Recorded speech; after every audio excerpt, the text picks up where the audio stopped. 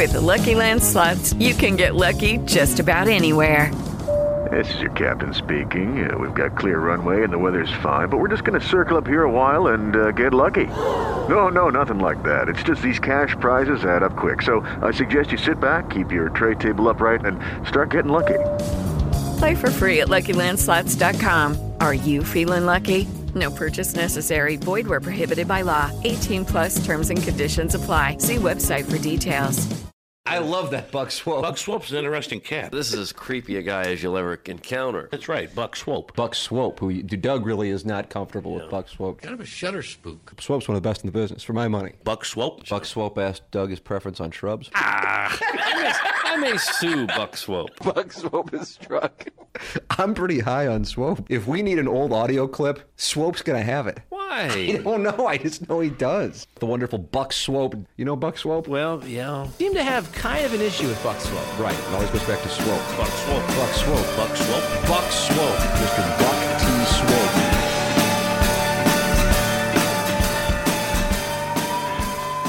What's up, kids? You are listening to Swope's Picks, Episode 4, featuring previously unreleased audio of me nerding out with Deke Dotem, Janie the Lesbian, and Tim McKernan. In all three cases, I just had too much content to squeeze into the 10-minute slot at the end of each episode, so I've re-edited them, and this time it's more laid back and less focused. Well, get on with it, motherfucker. Get on with it, motherfucker. Well, get on with it, motherfucker. And we're pleased now to be joined by Mr. Deke Dotem. Hi, what's up, Deke? It's a pleasure. You know, this radio show obviously has a lot of excitement behind it, and to be, the first guest on it, it's a real honor. Well, it's funny because for the longest time, people are asking kind of for a Wikipedia page or, for lack of a better term, a Cliff Notes on Free Dotem, the suspension, and all that. And if you go back to when the suspension came about, it's not as clear cut as, Deke sent an email that was so over the line that he got suspended indefinitely. It was really a slow build over a long period of time. And I guess, tell me how did this all come about? What prompted you originally to adopt the name Deke Dotem and to cut the audio yourself and send it in with your emails as a drop and basically tell them to play it? I mean, I don't think that happens very often. I don't think it's happened any other time that I can think of. Tell me, what was your thought process at the time? Well, I remember clearly I was living in California at the time, and I was listening to the show. I think I was podcasting in traffic naturally, where you are most of the time in California. And I was listening when that the day after the Blues lost to the Kings. Right. And, obviously Mike Lee's calls always, bring me to attention. And, when he said Deke Dotem, it really wasn't anything special, but I think the way that Tim and the cat kind of... they played it up. They played it up, and it made me laugh. The way they brought it back, especially when the cat called it back maybe a minute later, it made me laugh. And, I've been a previous emailer, pretty hack material, as if... Do you want to reveal any of your previous names? I think I only had one, and it was Bottoms and High Point. It was when I was living in the High Point neighborhood of St. Louis, and I kind of just carried that in. The emails are pretty terrible when I go through my email archives. Gotcha. As producer Joe would say, comedy is hard, and some of those emails I look were even more cringeworthy than the ones I had sent. Well, don't be too hard on yourself. A lot of great musicians, kind of start out in really awful bands, and then they kind of progress. They figure it out, and then they meet other people, and that they get inspired and they raise their game. And I think there's nothing to be ashamed of in having meager beginnings with crappy comedy is hard emails. So you decide to reinvent yourself as Deke Dotem. I don't know. It's just a kind of a name that stuck with me, and obviously I was looking for something to kind of take my email of the day game to the next level, and I think it was just kind of the perfect storm. I found a name, and it was kind of an obscure name, clearly, and an intriguing name, one that sticks in memory, and I think the name itself is memorable independently. As far as the reasoning behind it or the motivation is, I really don't know. I mean, I had all the tools to clip off audio, and it kind of just made sense, I'd be lying if I said I did it to sort of brand my emails on a new level. I just thought it was funny because, I think Mike Lee is genuinely hilarious, and the context outside of that whole conversation just makes me laugh. Well, you don't have to explain it to me. I mean, I'm the guy who just starts cutting audio just because it makes sense to me, and now it's gotten to the point where I'm brokering time at midnight on the weekend to play these clips. You've made it. I've made it. I mean, we're doing it. We're going to do it. It's kind of like when Chappelle started out on the air. It's like, I guess they haven't taken us off the air yet. I'm going to do this, and we're going to see how it goes. Maybe after the mashup later on, they might decide that that's about enough, but we'll see what happens.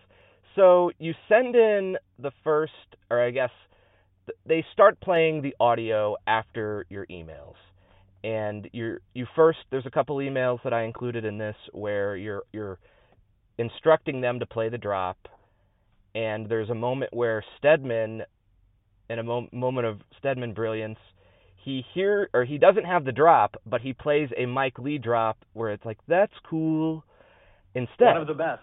And that One of the best drops. Yeah, and that was just a perfect Stedman moment of, I don't have what you're asking for, but here's something that's even better. But then they started playing it, and that kind of gave it legs. It definitely gave it legs. I mean, I'm pretty sure just emails were printed off. There was never any sort of looking at the attachments, and I kind of had to start including that in email because, of course, I wanted him to play it after. And if I didn't call attention to it, of course, not to knock against Producer Joe, I just don't know if it would ever either have been recognized or he would have downloaded it and put it into Stedman's collection of drops. Yeah, I mean, I love Producer Joe, but he did not have the greatest relationship with the subculture. He kind of loathed the subculture. Now, a lot of that, I think, has to do with, I mean, the business model behind Inside STL initially. I mean, it was kind of a scumbag operation in terms of these girls next door parties. I look back at them and I wish I had gone. I mean, I got these emails all the time inviting me to these just absolutely scummy events, and now I look back like, man, I really feel like I missed the boat on those, like especially the fights. You feel like those were big moments in the history of the subculture.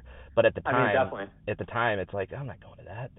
I mean, well, you look at the foundation and the early years of most big companies, and I think, when you look at some of the successes these days, I think you see girl next door contests, right. In the early days. But I mean, the I think caveat that's how to those Facebook. is, I mean, I'm pretty sure that is how Facebook started, right? Absolutely, yeah. And I mean, you got to sacrifice some people's grandparents in the early days, but I think if you look at where they are today, it clearly made sense, and you can't knock the results. That's for sure. You got to take one for the team.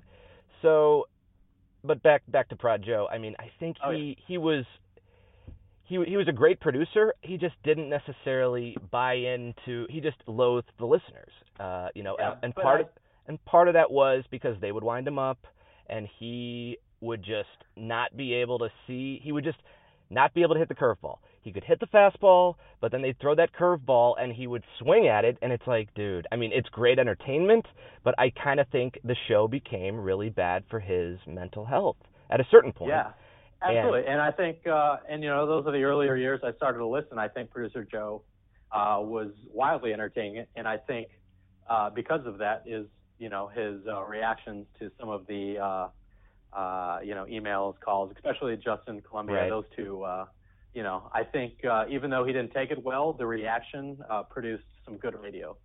Right. I love Producer Joe. We will be featuring him week in, week out on Swope's Picks. Sitting down and cutting audio, nonsensical audio that you might send to two people that they can listen to, or you might post it on the fan pin, but probably not. You're just clipping it off and just sending it to other people. Because if you send them like a hour-long clip, they might not jump to the 45-minute mark where the funny part is. You got to cut it up. And that's why with this kind of hour-long format, I'm trying to... You could tune in at any point in this 60 minutes, and you're going to hear something that's going to make you want to hear more, and then you're going to want to, and then you're going to want to go to InsideSTL.com and podcast the episode from the top. So that's kind of the idea behind it. And I just my question is, did you choose that time because it's the cheapest, and to be able to play that audio? I didn't know what the cheapest was. I didn't actually see what the alternative. I could have gotten a better time slot. I always wanted early morning, and if I was, if they would let me have midnight, I was going to take midnight. If I had to settle for 2 a.m., I would have been fine with that. He didn't give me any real ground rules, but I'm willing to bend if he wants to put them down. Like, I just want to have a good time. I just want to. Nobody really owns this. This is just an organic thing that's happened, and I just want to kind of advance the subculture in the most subversive way possible. Once the subculture advances to a point where, now all the cool people that were in it originally are out, and now it's a bunch of noobs, it just loses it, and so these subcultures tend to have shelf lives. But and I think, go ahead. I think the morning after that kind of happens. I mean, the last 2 years has been an influx of fans. I don't know why. But I think, there's some characters on the show that I think, tend to probably turn people off. Yeah, but I think with the morning after, it's like McKernan, he navigates that wittery circus in a way that it's always a positive feedback loop. Even the most poorly taken call, I mean, there's like the Chapses of the world, but I mean, even like a Rich in Maryland Heights, yeah, I turn it off. Who I find to be hilarious. I turn it off every time, but you go back and listen to it, and it's like, if you just take it as the abstract, it's brilliant. But when you take it as like, this is a guy giving like a real take, and it's driving me crazy how stupid he is, it might just turn you off. But when you just look at it from the abstract, it's hilarious. You're listening to Swope's Picks on 590 The Fan, 105.7 HD2 FM, and InsideSTL.com. We're pleased now to be joined by Janie the Lesbian. What's up, JTL? What's up, Swope? I think the first one turned out really well. I think there's going to be a lot of water cooler talk about it come Monday morning. I hope so. I sent it to CMAR today. Sent it to CMAR, and B-Marks have it. Like, it's going to drop on Inside STL at midnight. Right when it goes on the air is when the podcast is going to drop, so... I have to listen. I have to. It's going to be good. I could just send it to you now, and you can listen to it now. I mean, but... Well, that's no fun. Right. Oh. Then it just seems... Right. I was almost concerned that if I sent it too early, they'd listen to it, and then they'd listen to the mashup at the end and make me change it, and be like, you can't do this. I definitely went into this with a Dave Chappelle, Comedy Central, they might take me off the air, but I'm going to produce this show. I think it should be done, and we'll see what happens. But, yeah, I mean, I played within the rules. I didn't violate any FCC violations, which that's the whole point of it took me 4 or 5 times listening to it before I arrived at this, and also having Dotem spell it out.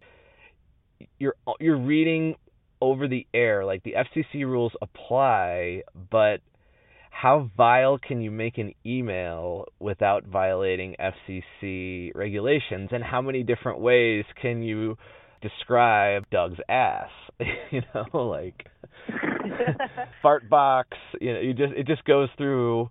It's just a challenge to keep coming up with new ways, new adjectives and new words and that's where I think they hold it pretty well. I think he's a talented writer, and he was just jerking around. It was just someone doing this at night, podcasting like the Dickens and sending his emails in at night, the night before, or composing them the night before, and I think I was able to really capture where he was coming from, both with his emails and with talking to him afterwards. And I think that'll be probably what people will hopefully take away is Swope can actually conduct an interview.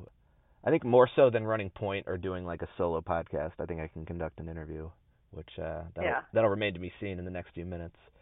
So we're talking, obviously, about the Caden Cross FFF, and I think you let me know, or you let McKernan, you let us collectively know, I think it was last August, around, right before the Jubilee, when they replayed it. They replayed the segment around that time, right. And I think I pulled up the audio even before they replayed it, and I think I just sent it to you, or I referenced it, and you... Yeah, I think we were actually looking for the video. We were looking for the video, right, and that's a whole... Well, I guess we can address what happened with the video, is it was recorded on some live stream or some third-party streaming software like a Periscope, but not.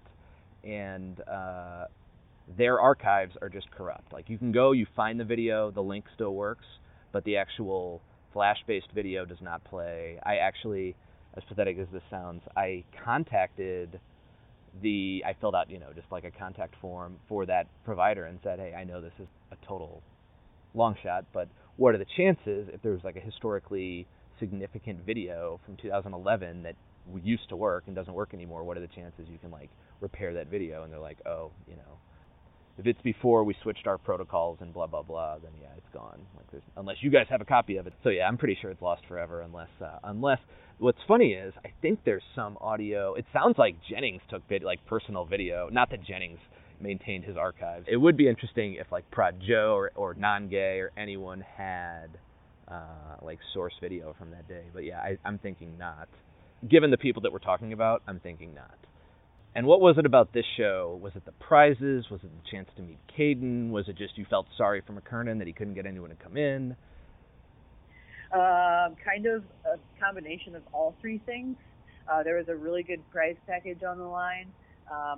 There was Caden Cross in studio talking about making out with whoever would come in. And then there was also no one else doing it. So I was seriously considered doing it. Had actually texted in and was about ready to get up and leave work. And my boss called a meeting that I absolutely could not miss.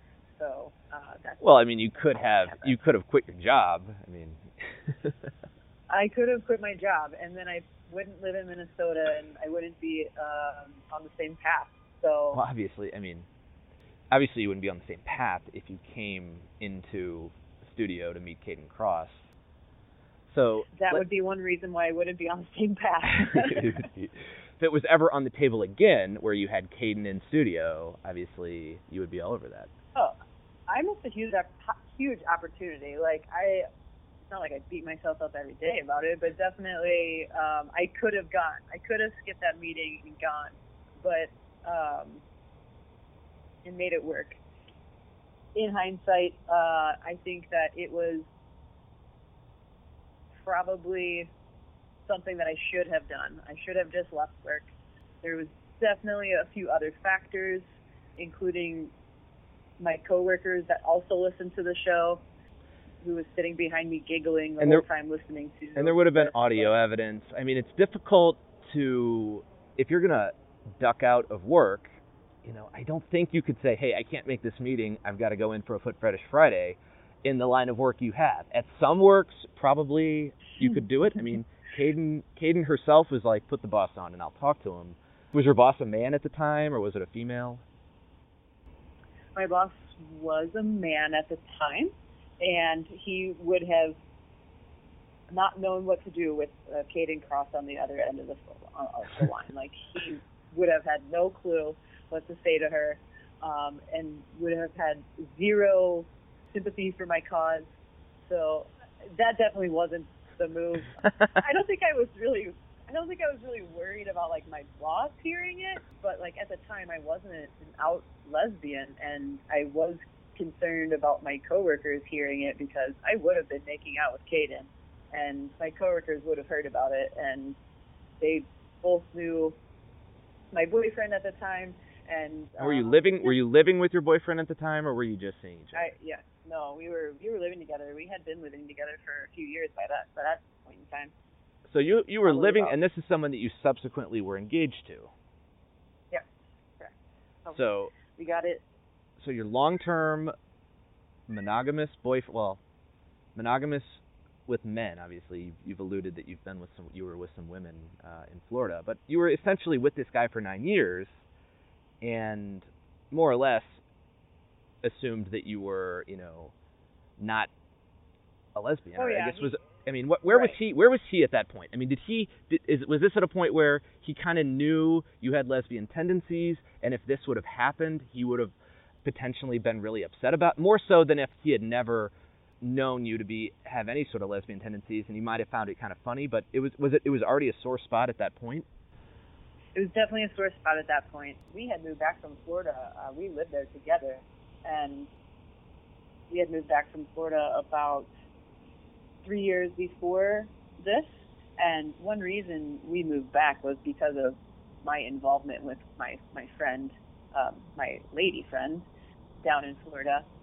So it was definitely a sore spot. He knew that I enjoyed the company of women a little more than his company, and he really wanted me to have nothing to do with it. So it was not welcome in my home at the time.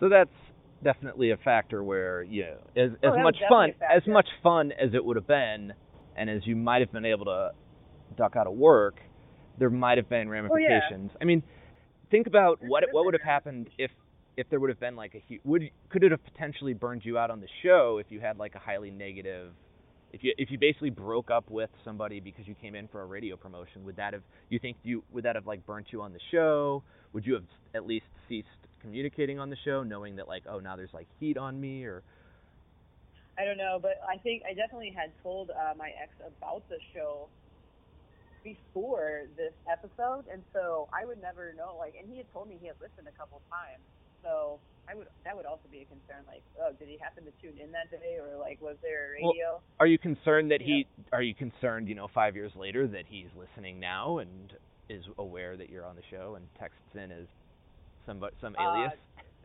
No, I'm not, because he's definitely not a cool. So I'm definitely not concerned that he's listening to the morning after. And if he is, I don't think that he would have the self-control to not make that known, to not tip his hand immediately. Yeah, not tip his hand. Gotcha. Caden Cross is legitimately one of the, I think, coolest, sharpest people to ever sit in on the show. I absolutely agree with that. I enjoy when she's on. And she was talking... And not just because she's super hot. Like, she pawned the non-gay twice, once over his stag film idea, and also over the definition of fetish. And it's great when he's like, he just accuses her of reading off Wikipedia, and she's like, I was a psych major, and he's just like, oh. And then he just kind of stands down. And McKernan kind of busts his balls, like, oh, way to hang in there, non-gay, like. Yeah, she definitely knows what she's talking about, and it shows. Like, she's a sharp.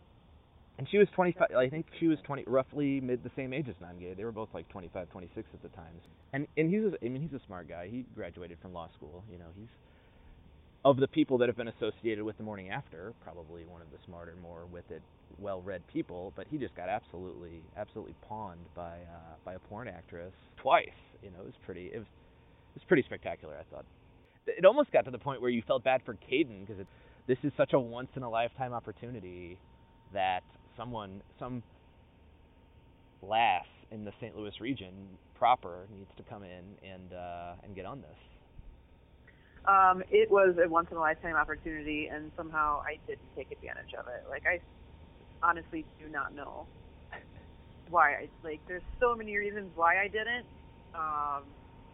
But now thinking about it, I should have just put all caution to the wind and gone and done it. Don't beat yourself up too much. But then you wonder where would that have led? I mean, would you have become a part of the show? It would have led to lesbianism a lot faster. Things would have gone. I mean, I think it's fair to. I mean, would you say it would have accelerated the end of your relationship with your boyfriend at the time? I would venture to guess that would be very like by the end of the weekend. Like by the end of the weekend, you know, one of you guys would be moving out. Yeah.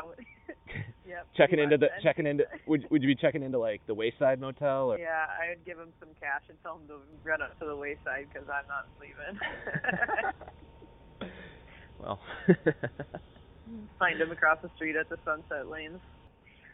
So and then Martin comes in at the end because apparently Frank Cusimano didn't want to do the handoff, and so they have a nice Martin cameo to come in and talk about Fanny Friday. And again, I think there's like the Iggy line about you guys talk.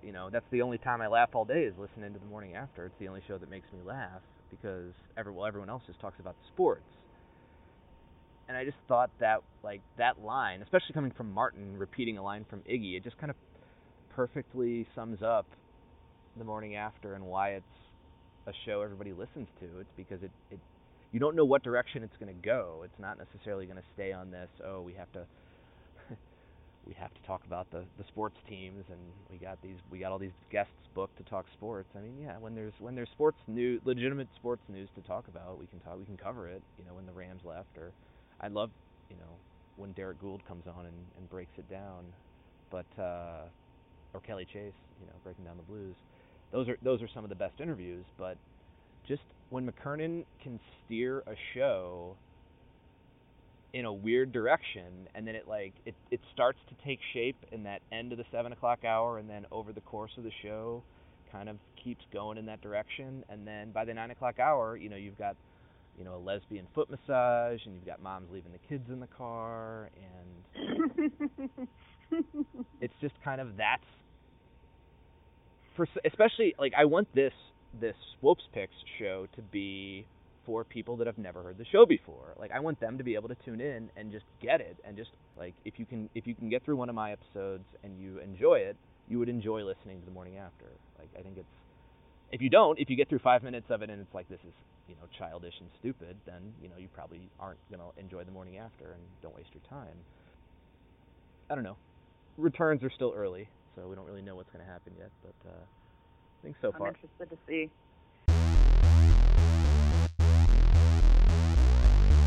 I love that Buck Swope. Buck Swope's an interesting cat. This is as creepy a guy as you'll ever encounter. That's right, Buck Swope. Buck Swope, who Doug really is not comfortable with Buck Swope. Kind of a shutter spook. Swope's one of the best in the business, for my money. Buck Swope? Buck Swope asked Doug his preference on shrubs. I may sue Buck Swope. Buck Swope is struck. I'm pretty high on Swope. If we need an old audio clip, Swope's gonna have it. Why? I don't know, I just know he does. Boys, I said we need a lot of Swopes picks, Doug. I mean, this guy's already done what a bunch of guys who've been bouncing around the market for like decades have never been able to do. A show that people want to listen to, and generating revenue on it, and a good attitude.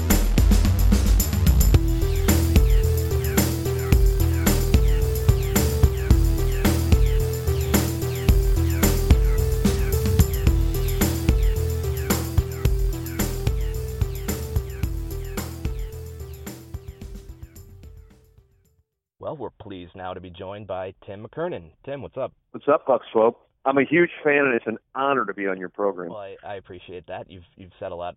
You've promoted it a lot, hyped it up on the morning show. I can't thank you enough for that. So we're talking 2011 Cardinals. For me, I became a daily listener during this era. Between the Rasmus trade and Game 6, I became a daily listener, and I never looked back. I was a Christmas and Easter Catholic, so to speak, in 2004, 2005, 2006, 2009, but I didn't become a full-time listener. I mean, there weren't that many playoff runs. 2009 kind of came and went. There really weren't any, other than maybe like Mizzou, there really weren't any like postseason runs to attach to morning radio between 2006 and 2011. No one else is going to go into the detail that you guys go into when it comes to, and you were being somewhat critical, not like platitudes, we're just going to hate on La Russa critical like some people do, but in terms of really just objectively looking, why didn't they leave Chris Carpenter in there for the 9th? That was that wasn't a difficult decision. I think 40,000 people there knew that was the right call, but I just wanted to really, it's like, how do I explain this to my kids? How do I explain the 2011 Cardinals to my kids? And you have to start with, well, first of all, so much crap went down, and they never should have been there. I think it was, I remember I was walking back, I think it might have been the last, maybe second last Rams game I ever went to. It was the opener against the Philadelphia Eagles, and the Cardinals were playing down the street at the same time, and we weren't even thinking about it.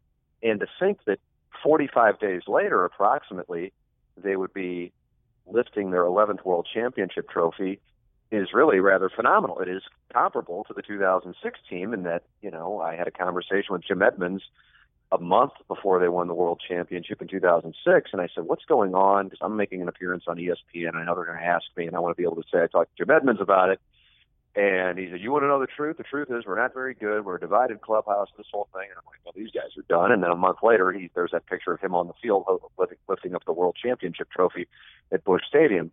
So the way things can flip so quickly, of course, as a fan, is a great thing to experience, assuming you're on the right side of it. I would imagine Texas Rangers and Philadelphia Phillies fans don't necessarily hold 2011 in the esteem we do here in St. Louis. But it also has kind of provided, in a sense, a disservice, because when you're dealing with a team like the 2016 Cardinals, and you go, yeah, they're not really that good, but we saw what happened in 2006 and 2011, and so you never know. And I'm always one that's more than happy to make a poker analogy that will resonate with 0.1% of your audience, but it's somewhat equivalent from a poker standpoint to shoving with, like King Jack and going up against pocket aces and winning back-to-back times. But that doesn't mean it was the right play, and it doesn't mean it's even remotely likely to happen. There's a percentage it could happen, but it's unlikely. And because it was that bizarre 83-win team in 06 that made the run, and because the 11 team made its run, I think there is an unreasonable expectation that is much more commonplace than it actually is. And so it makes it awkward to have discussions about even the 2016 Cardinals, because you don't want to be in the spot where people say, well, you said they were dead, and you said, because you can't say that until the final out is made on the season. Right. But you can analyze in the moment, and certainly I stand by this 5 years after the fact, Jaime Garcia being left out there too long against the Phillies, and then mind-blowingly so. Fortunately, however, when I do listen to that, and again, I realize that my baseball memory is super nerdy, and again, another thing that, 0.1% of your audience will remember. Dropping that Jeff Tabaka was... but what I'm talking about with 2011 in the NLCS specifically, although the Tabaka Road is magical in 2001, but 2011 postseason specifically, what happened, I believe that was game one of the Brewers, where he left Jaime out there and he got rocked, and that was the end of it. And then they did wind up winning, 4 of the next 5 to win that series in 6, but that ended it. That was the end of La Russa dicking around with the rotation. And if I'm not mistaken, minus Carpenter, nobody else the rest of the way even pitched into the 6th inning, and maybe not even the 5th inning. He was pulling starters left and right. I guess maybe a couple of World Series games in St. Louis, since they were so low scoring, I would imagine the starters, but Carpenter had to be one. Carpenter was the starter for one of them. After the debacle against the Phillies in Game 3 and after the debacle against the Brewers in Game 1, both with Garcia, he was done and leaving those guys in, and so he would yank them super quickly, and it was like, okay, it's over.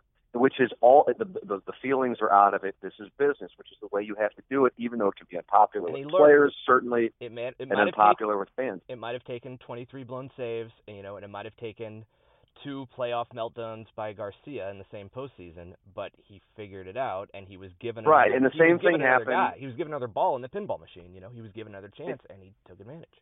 And the same thing happened in 06. Where in 05, where he was starting Matt Morris in important games, and Matt Morris was a shell of himself, and hitting Larry Walker either cleanup or fifth, he was a shell of himself. But that was in 05, and then in 06, he did the thing that, as it turns out later, when I was praising it, when I was hosting the show with Jim Edmonds, about how he benched Rolen and how necessary that was. He goes, well, you can praise that move, but just so you know, it almost led to a clubhouse revolt when he did it. Because these are the things that we never know, which is why I'm super hesitant to pontificate on things, even leaving Garcia in there. There may have been a reason for it. But what we've seen since then, now that we saw how you have to do that stuff, even though it has to be difficult for a manager who especially specializes in discussing his faith in players, and I'm not talking about religious, but just how the belief in his players, and now we have that with Matheny, and how we've seen the scholarships I joke about in October, and who knows if they get to October this year, if there'll be another scholarship, and also leaving guys out there too long Shelby Miller against the Giants would be an example of that. And or putting Michael Wacha in a situation after he hadn't pitched for a month in the ninth inning of Game 5 of the NLCS and 2014, where you just go, these are things that La Russa, who I think learned, maybe he would say no, it was just the right move. I don't know. But I think he learned from those things in 11 and 06 that we now, it pains Cardinal fans to see these things. You go, oh, God, now you're playing with a 23-man roster because you got a couple scholarships out there, and you don't want to hurt Wainwright's feelings. You want to give him a chance to win so he gets to stay out there, whatever. And it just makes you cringe because I think Cardinal fans have seen so much postseason baseball that they know sometimes the difficult decision with a star who's been a part of your success, whether it be that season or previous seasons, has to be made for the betterment of the team in the chaos that is October. But there was so much BS, the Rasmus trade, and those blown games in September, yanking Carpenter. There was that game where Calvin May asked about the fire in the dugout, which did happen to coincide with like their worst effing loss. It was an afternoon game. I mean, was it like 6-1 or 7-2? Or it was. Eringhausen pitched for the Mets in that game. That is bizarre. That is bizarre. Yeah. So do you think Cal May took down the $400 pot with that question, or do you think that was Cal May being Cal May? That was Cal May being Cal May, because I think what the Cat had wanted to put him up to was much more severe. That question was more for the sliver of St. Louis that's morning after listeners. Right. Like if Calvin were to actually do that, I think it would be, is my understanding, or much more blunt than nuanced. Did you notice the brush fire down at the other end of the dugout? I didn't see that at all. But man, I appreciated that. The Rasmus trade. I mean, that is a trade that I think when they won the World Series, it really kind of established Mozeliak as, I mean, after making that trade and after winning the World Series, it just seemed like he had arrived. Whereas up until that point, they hadn't won anything. He'd been there for a few years, and they had this kind of window, the kind of second half of Pujols' prime, and the window was closing, and you felt like, this is all we got for Rasmus? I mean, that was where we were in July and August of 2011 was, this is all we could get. This was a guy that we could have traded for a top-tier pitcher, a few years ago, and this is a guy that we're trading him while his value is low, over like you alluded to, emotional BS and just not being able to work with the manager anymore. And it was just, you felt like everything was slipping away, and then they win the World Series, and now all of a sudden Mozeliak is, the badass GM who essentially, I mean, he usually plays it very smart. He doesn't give up on guys too quickly. He waits until he's decided that they aren't going to use this player anymore, and then he gets as much as he can for him. But it's like, you get burned if you try and sell high on a player, because it might turn out you might give up a great player. So I think a lot of the GMs that have the best reputations a lot of times are the ones that end up with, like the Billy Beans, where you end up with these low-risk, high-reward deals that pay off.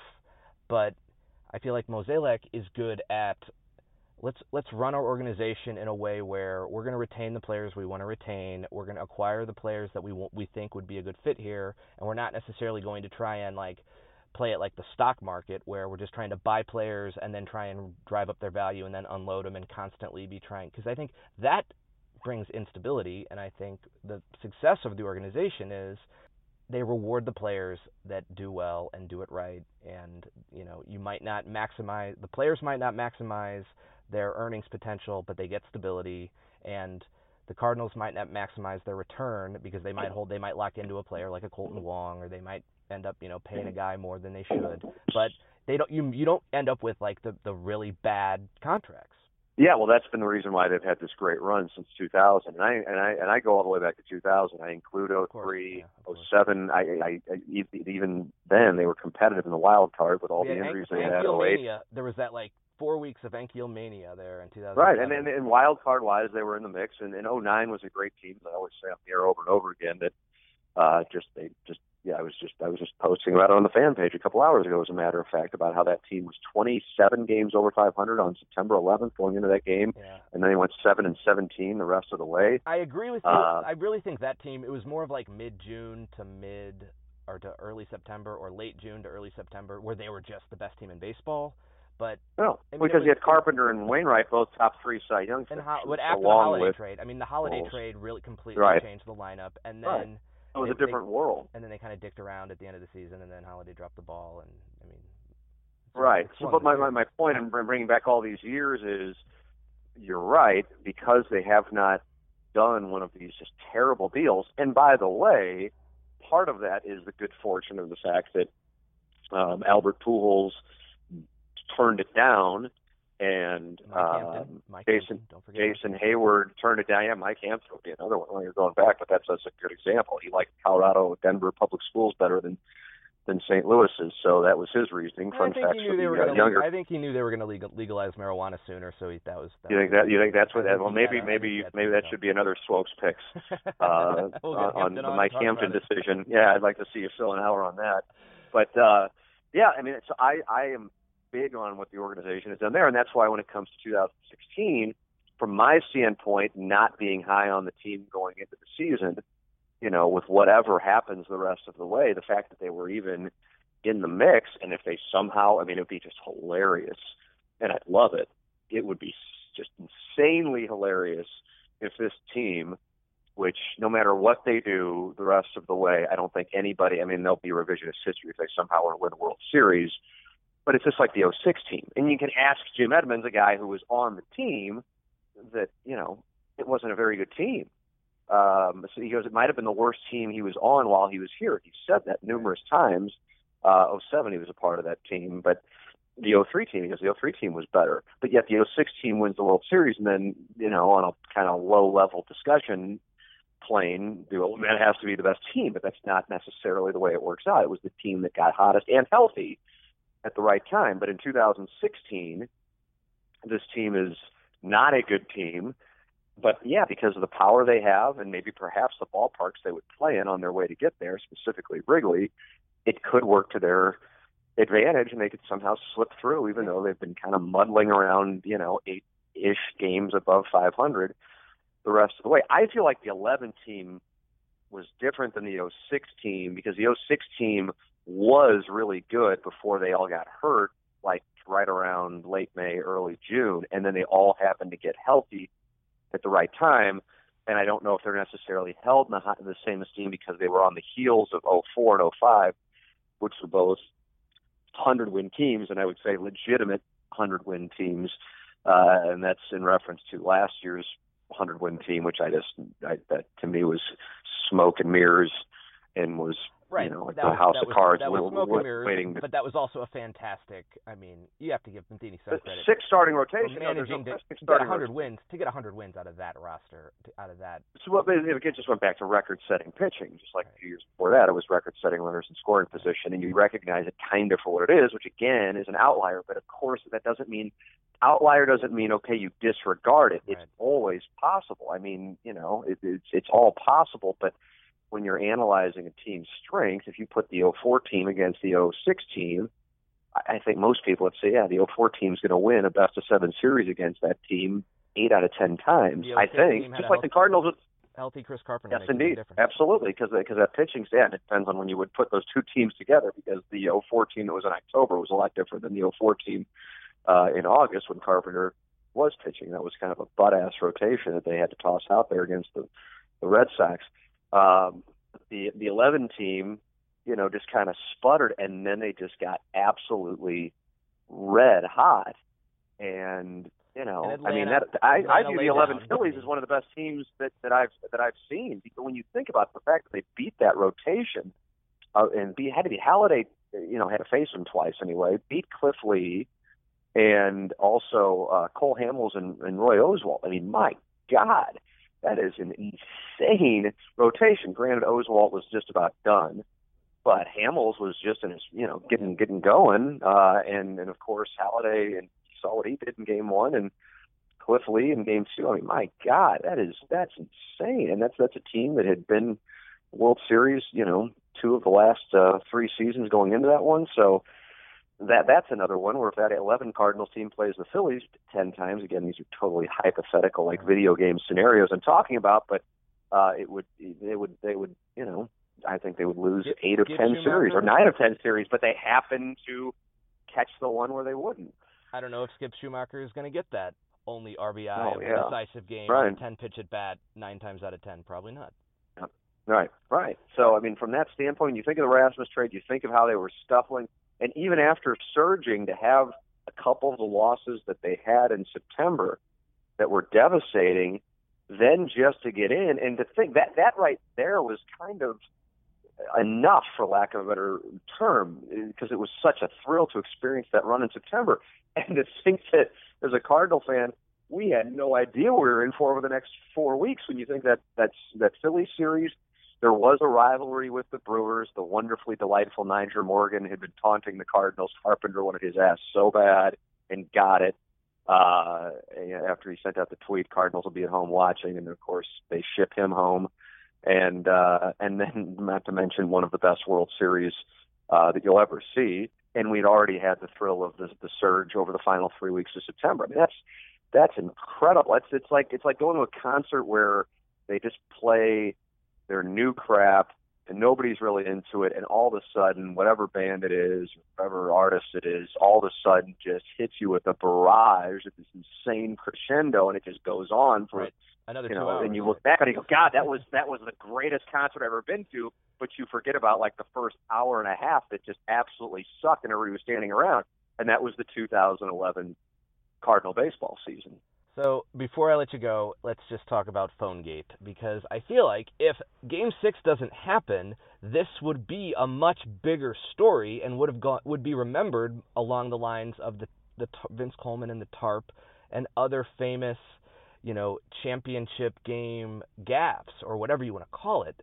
And I mean, Cat was like, I don't believe it. When I was listening to that, I was surprised he said that, because I know. And since he said it, I will now say this publicly. I know we've talked about it, and I know he said, "Yeah, that wasn't what happened." I don't know exactly what it was. I just know that he said that's not what happened, and he said it that morning on the show, which was very surprising to me to hear that. I didn't know, and honestly, for whatever reason, it's almost erased from my memory. I remember it. And I was able to hear, courtesy of your audio, what I said the next morning, and I, analyzed the deposition, so to speak, of Tony La Russa's post-game comments, and they were so contradictory and all over the map, it screamed bluff. But he felt clearly he was either he had a major lapse himself, or he was covering for somebody else. I mean, there was clearly some sort of breakdown, and he was falling on it and just coming up with this farcical, explanation. I mean, it's almost like Mozeliak went in and said, "Okay, here's what you're going to say." Like, no, I mean, I don't know. I truthfully don't know exactly what happened, but yeah, and then now again, with the benefit of hindsight, knowing that was going to be, potentially the second to last game he ever managed, and it would have that kind of gaffe. It does. I don't know. I don't know if the Cardinals would have lost that game. I mean, so many things. The late Joe Strauss said, Cardinals don't have that comeback in 2011.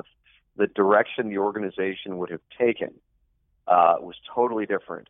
It was so signature, not only from the fact that it led, of course, to a world championship, but it also altered the perspective of the fan base in baseball on so many different people, their legacies, starting with Tony La Russa. If they lose that series, and that is what is talked about over and over again, and then he steps down, imagine that. I mean, we've seen athletes go out, and you go, oh my God, what a terrible way to go out. Well, manager going out with that being perceived anyway as the reason why they lost the World Series, that would be devastating. John Mozeliak, who you made reference to earlier, and how he kind of became the Don with that trade.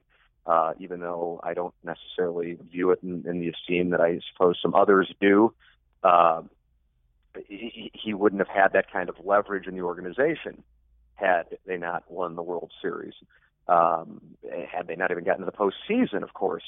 That would have been, I think he would have been on the clock, as weird it is to say now, because now it seems like he's an untouchable, but I think he would have been on the clock.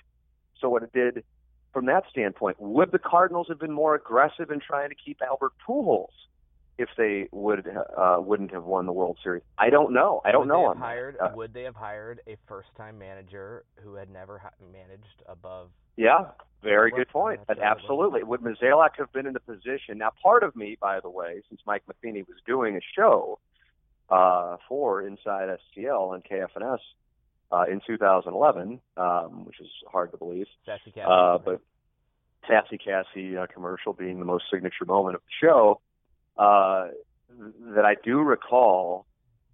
He was wrapping up the show at the end of the year, and I asked him to come on the morning of Game 5 between Carpenter and Halladay, specifically because A, he had been working for us, but B, because he had caught both of them. And he's like, yeah, I guess I just kind of want to fade in the background now, and I think, it's probably better. It would be great since I did catch both of them. I know both of them, but I think I'll just kind of fade in the background. And now, again, this is all kind of 30 for 30-ish that we have the benefit of looking back and can kind of air our suspicions that we couldn't necessarily say at the time. And also we didn't know what was going on at the time. Of course, I didn't know La Russa was retiring on the morning of Game 5 against the Phillies. I wonder if he knew that at the very least he was in the mix for that job, or if he knew he already had the job. I don't know. Of course, the Cardinals had to play out the interviewing a variety of different people, so who knows, and nobody would ever say it because they had to do that, and so you wouldn't want to go back and say, yeah, we interviewed Terry Francona, but we already knew we were hiring Matheny. But, La Russa did know, and he was going to step down or announce his retirement in August, and that didn't wind up happening. So at that point, the organization, if they know he's going to announce his retirement, and they're the ones putting the press conference together, they know that they are now on a search for a manager. And so I wonder if they already knew, and if Matheny already knew, that he was going to be the manager. So along those lines of what you said, it's a very fair point. Would Mozeliak, if they hadn't gotten to the playoffs, had the leverage, if they hadn't won the World Series, would they have made that move? What was the breaking point? Or was Matheny going to be the manager no matter what? I don't know. But as far as legacies go, David Freese is forever a god. Chris Carpenter already was viewed in a Gibson-esque light, I think, going into that series. But if I'm not mistaken, he only had to pitch one game in the 06 World Series. Right. So he really had his signature Gibson-esque postseason moments because he started 3 of those games, and he was outstanding, especially on short rest twice in that month. Which I was very critical of when they did it going into the Game 2 against the Phillies. I was totally against it because I've seen it be such a bust so many damn times. God, I feel like a team wins maybe 15, 20% of the time they do that. But had they not done it against the Phillies, Carpenter, he said himself, I learned how I had to adjust when I'm on short rest. And so the fact that he did pitch on short rest against the Phillies helped him in pitching on short rest against the Rangers in Game 7. All of these things that now are truths for Cardinal fans were determined solely by what transpired in September and October of 2011, and people will live forever because of those 60 days.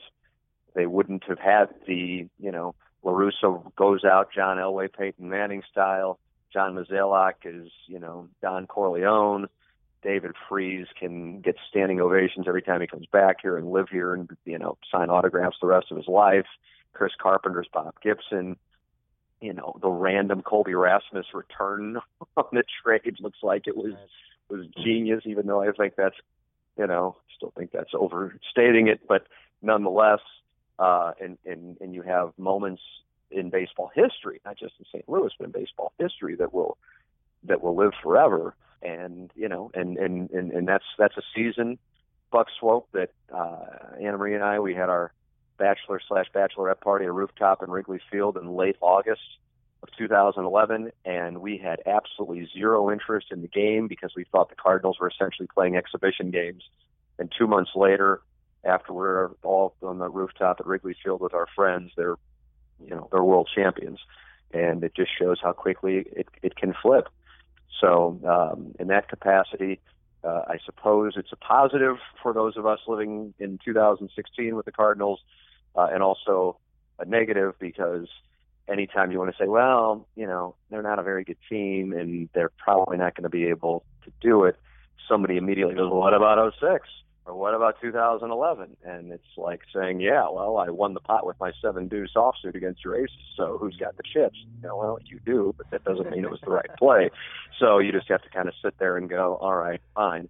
But, I wouldn't trade those Octobers, in 2011's case, Septembers, for anything because it provided as much of a thrill for a baseball fan as you could ever possibly ask for. You're listening to Swope's Picks on 590 The Fan, 105.7 HD2 FM, and InsideSTL.com. Swope here, reminding you that all episodes of Swope's Picks are available for download at InsideSTL.com. You can also find Swope's Picks on iTunes in the comedy section under S for Swope. Oh, I think you need all that bass. If you are a business owner or operations manager who simply has too much on their plate, HQF can help. Highest quality fidelity. We solve problems that you don't have the time or patience to deal with.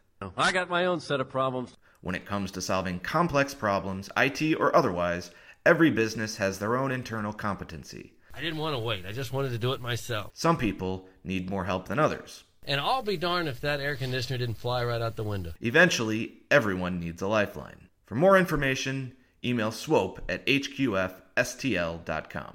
Promote your business or idea with a custom mashup on Swope's Picks. Yeah, brother. And it doesn't even have to be a business at all. I don't know. We don't really look at stuff. It's not actually a business.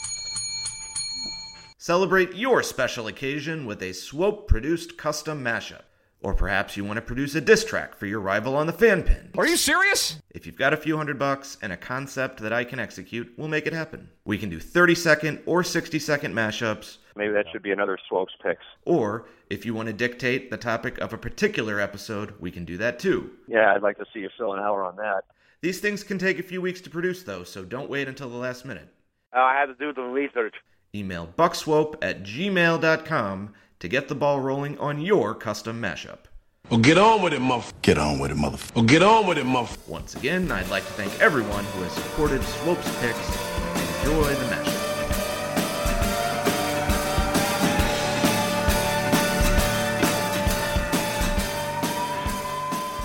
Holla at your boy. Holla at your boy. I'm a 125-pound twinkish body type. Holla at your boy. I'm very anal. Anyone need a ride to the Bull Park? My stepdad and I used to paint each other's chest. I'd like to see this fella get his feet wet a little bit. He was barely legal, too, fellas. I'm like disappointed in myself, like after I used tranny porn. I'm a whore. I told you. Oh, by the way, he's a twink. Teenage white into no kink. If you ever need white, you probably want to go to Clayton or Ledoux. I would have That's where you're going to get a good one. Trip ass. You ever tripped ass, boy? And that was the Eiffel Tower. I was the ass. Is it romantic to bring another lad into the bedroom? You're playing a game, little boy. A little tee-hee boy game with your other boyfriend. How about this? You go to Walgreens and you get a condom. There, done. No, you can come. You can play shuffleboard. You're going to have 3 guys lined up here in dresses. Trannies. Good morning, gentlemen. You can just be whomever you want to be. I am gay. Is that all right with you? Lick the fat upper penile area. Oh, he's grabbing his breast. The nipple flick. Well, leave his nipples alone. Nipple flick. Walks around trying to entice me. I had my left testicle hanging out. I felt kind of like a creep taking a picture of a guy coming out of the bathroom, but And I'm saying, at what age do you stop kissing your son on the mouth? Why? I don't mind. Why? You got some ass play. Oh, damn it. Talked about ass play. Take off the top. You want me to take the shirt off and just put my mouth underneath it? About 9.5 inches. There and just drink it right out of the... Mark McGuire's penis. Yep. It was the guy next door. Just somebody in bed naked. How your shrubs, bro? Just a little bit of a stubble. That's it. Not much. Not much at all. I shave only my left nutsack. Holla at your boy. Your parents sit you down and tell you about the shrubs? It doesn't just grow that way. Shrub sculptures. See how tough it was? Mm-hmm. I think we might have seen a hint of it in those pictures. Plowboy's like a rat's nest. Oh, no. Oh. Let's please, no. I keep it fresh, at least.